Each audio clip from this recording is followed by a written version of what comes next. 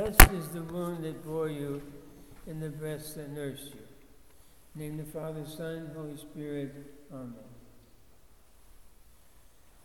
My brothers and sisters in Christ Jesus our Lord, this is a very special feast.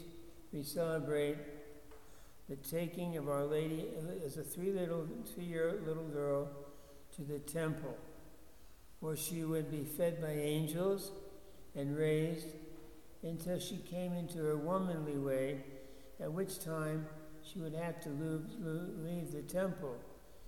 And of course, her parents were long gone, and there was an extended family around her. So we think that at that point, she was probably taken into the care of St. Joseph. Later on, they would be betrothed so that there would be no scandal. But of course, they were not married because there would be no marital embrace, because she was a virgin all of her life. If we are scripture scholars, and we should pay attention to our scripture, and we should read it with the criteria of the teaching of the fathers, the history of the early church, and of course, a knowledge of the language. So many of us have had the privilege to study both Greek and Latin, and some people Hebrew, and they can decipher for us.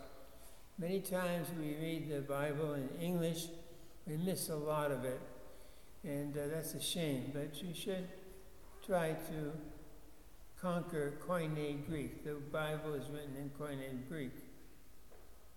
The Old Testament talks about the temple. And of course, the first temple was built by Moses, and it was in the form of a tent. And I love those descriptions of him praying in the temple.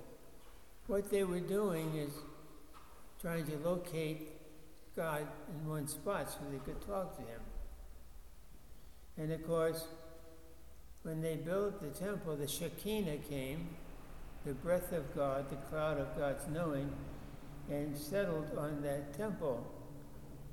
Subsequent to that, we have the first real temple at Stonewood in Jerusalem and Zion, and it was destroyed, of course. And then the third temple was the one that Jesus was familiar with and prayed there. Of course, it's he wasn't always happy with what went on in the temple, but he still went there to pray because it was his Father's house. And he went there for the feast days and holidays. And you can read all that for yourself in your New Testament. Which reminds me that Catholics today are not always coming to church or feast days. And they really should do that. And at least follow the example of our Lord, as he was very observant of the church calendar of his time. And he left us that tradition. So then, always longing for the presence of the Lord on the earth and to see the face of God, they would always pray to God, let us see God, let us see God. Moses, when he went up on the mountain, he did not see God's face. He just saw the shadow of him, his back parts, they said. And he went up there twice. And many people go to Sinai and go up there. They take that big walk and they go to the top and they pray where Moses prayed. And of course, there's the hut there of St. John of the Ladder, who lived up there and wrote the Ladder, which is our steps to spiritual perfection. We try to follow that. And there was always this longing. So in the fullness of time, it says that the Virgin Mary matured, and she would become the new temple. So she would be the wife of God the Father, and she was conceived by the power of the Holy Spirit. And the second person of the Blessed Trinity, the Son of God, would come down into her womb. And still under her heart, she would fit to him a body, a human body. We call that the Incarnation. They were getting close to Christmas, and we celebrate his birth. Magnificent happening. So that the Apostolic Church, the people who know Jesus, they saw his face. They heard his voice. And he was Mary was the true temple, and he was the God that occupied it. And if our Lord was there, so was the Father and the Son. So no other holy person has ever existed on the earth except the Holy Theotokos. We should be mindful of that. And we're very fortunate to have these relics here in our monastery. All of us, every one of us who are baptized and chrismated and eat the body and blood of the Lord in a Holy Eucharist are temples. Jesus told us that you are the temple of the Lord. What makes us the temple of the Lord is the occupation of our very being, our soul, with the living God. And so when you were chrismated, that was your personal Pentecost, when the Holy Spirit came down upon you and made you, gave you the gifts of chrismation. And those gifts are faith, hope, and charity, which are infused. And they were given to you so you would worship the true living God. And one of the things I take great solace in is in the second book of Corinthians. It says, even when we're having difficulty praying, the Holy Spirit still prays in us. He never leaves us. But unless we live a life in conformity to the will of Christ and the teachings of the Church, we sometimes push God away from us. And there's God interceding for us, Christ seeking to love us, and the Virgin praying for us, but we ignore their advances. This is a tragedy, the tragedy of all life, because there's so many hostile voices around us in the world, and that has always been the case. But maybe today it's worse. And some people who are very politically active, so I discourage the monastery from doing that, they look at our United States government. Remember, it's not a Christian government. It's Masonic. All the buildings in Washington, except for maybe the National Shrine the Catholics built, and St. Matthew's, where Kennedy was buried from. It's a little cathedral. Are Masonic buildings. And I just think that that's one of our problems. And so we have a Constitution and Bill of Rights, which we cling to, and it's interpreted by Congress, the two houses of Congress. But today it is antagonistic to our Catholic faith. Do not subscribe to these people who are not of the household of the faith. Sometimes, well, we have to do it for money or things like that. Don't give your soul away for money. Try to help our nation as best we can. It needs a lot of prayer. The abortion thing is terrible. So our president went to see the Pope. And he says the Pope said he could go to communion. I don't know what the Pope said. All I know is that I have a very dear bishop friend. I have several bishop friends. And I asked one of them, what would you do if you knew a person who was an abortionist came into your church? Would you not give him communion? What would you do? He says, I would have to first hear his confession. And after hearing his confession, if I could give him absolution, he could go to communion like any other Catholic. There are no exceptions for these big politicians, so don't let them deceive you. And some of them claim to be Catholics, but they're not in good standing. Remember that.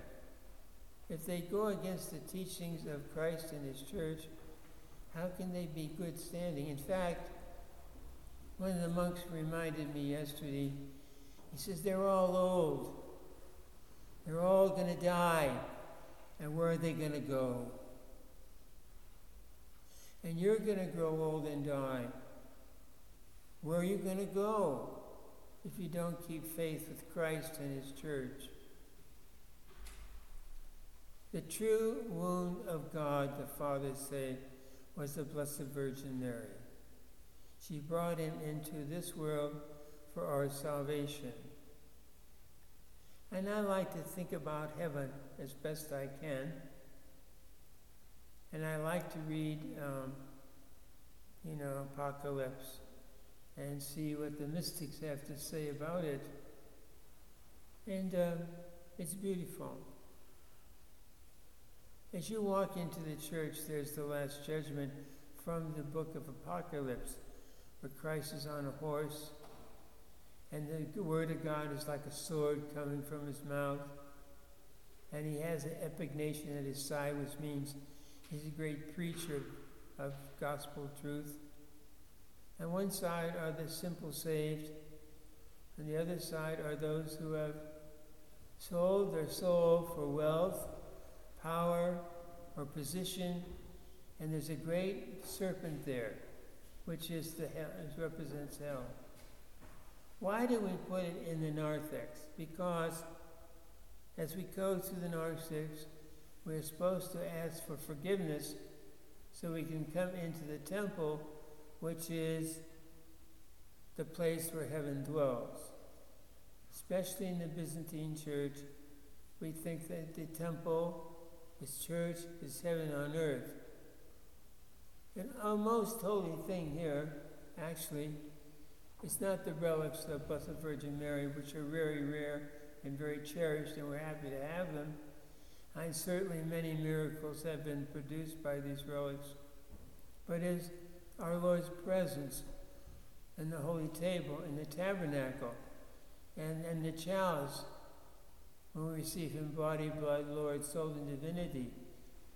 And I bring up the Apocalypse because as you read about His appearance in heaven, He is robed in white and gold, and His eyes are like fire. And He is all beautiful. And there by His side is the Holy Theotokos, similarly dressed. That same glorified Jesus Christ, body, blood, soul, divinity, is also present in the Blessed Sacrament when Christ is consecrated and the Holy Spirit comes down and perfects Him. If you watch carefully, you see in the Byzantine Church, the priest pours hot water into the chalice and steam comes out, representing the descent of the Holy Spirit. So what we act out in gestures and prayer is the reality of heaven on earth in the Eucharist. And we're privileged because we can receive that Eucharist. God comes into us. And why is He coming? To make of you a temple. To encourage you to live a devout life. So that when your life on earth is ended, He will come say to you, come, blessed of my Father, into the heavenly kingdom. That's why you're here. That's why you're on the earth, for your destiny. So don't worry too much about the world. The world is politics, and its lack of leadership, Christian leadership, is passing away. And the politicians are always trying to destroy our church. They cannot do that. Christ said the gates of hell will not prevail against our church. But don't let these things discourage you. How can we grow to be the saints that God calls us to be? By our prayer, by our fidelity to the sacraments, by our family life, that every home is a little monastery, a little church, by family prayer, by teaching our children the truths of our faith and keeping them away from harm. You parents, when you die, you go before the judgment, and the Lord's going to ask one question of you. What did you do with the children I gave you? Are they going to join you here? Did you raise them in the church? And I hear that there's a great fallout of the church. Not particularly our church. We're sort of growing. We have new missions, and on the East Coast we have many new places, and which is a good sign for our church. But that usually goes up and down anyway. But we have to be able to dialogue or teach our faith to others. And it has to come out of a genuine heart so that you're bursting with love for Christ and His church, that you can't help but say the right thing. Do not compromise. Do not compromise. Last week, so I talked about marriage. Some were here, some were not. Marriage is a sacrament. It was made so at Cana by our Lord. We know it's difficult. But your commitment to marriage is the commitment to Christ, not to the man and woman that marry. And you must keep your commitments to Christ. If a religious person like a monk or a nun or somebody like that leaves their vocation, it's considered a great tragedy. And for example, if a monk leaves here, I have to write to the Pope himself to get things straightened up. But it will never straighten up unless he returns to the vocation he's called to. So your marriage may be difficult, but you have treasures in your house, your children. And even if you have difficulty in marriage, sickness, financial worries, all those things, persevere. You will get a crown in heaven, just like the monk or the nun or even the Pope himself. Some people worry about the Pope. They don't like what he says. Don't worry about that. He's trying to dialogue with a world that's impossible. Just pray for him stays well, and pray for our church, especially our Byzantine Catholic Church. We're one of 23 individual particular churches in union with the Holy See of Rome. Over here in the United States, the Roman Church is sort of large. It's shrinking now. But in other parts of the world, it's small, and the larger churches are the Oriental churches. Oriental churches are very steadfast. The Roman Church is always dealing with a multiplicity of different kinds of people. Difficult job. Interesting. So Mary entered the temple. She became the new temple, which was be fed and raised in the temple to be holy. And she would leave, and the Holy Spirit would come upon her, and she would conceive our Lord, who is the very temple of God amongst us, to call us to live as the temple. Be faithful. Meditate every day. Read the holy books of the Fathers. Say your prayers. Set a good example for all of us that need your strength, like Our Lady did. What did she say? I like the Latin text. Fiat mihi secundum verbum tuum. Let it happen to me according to your word. Let everything happen to you according to the word of Christ in the gospel, that you will rejoice in the presence of the Mother of God in the heavenly sanctuary. Name the Father, Son, and Holy Spirit. Amen.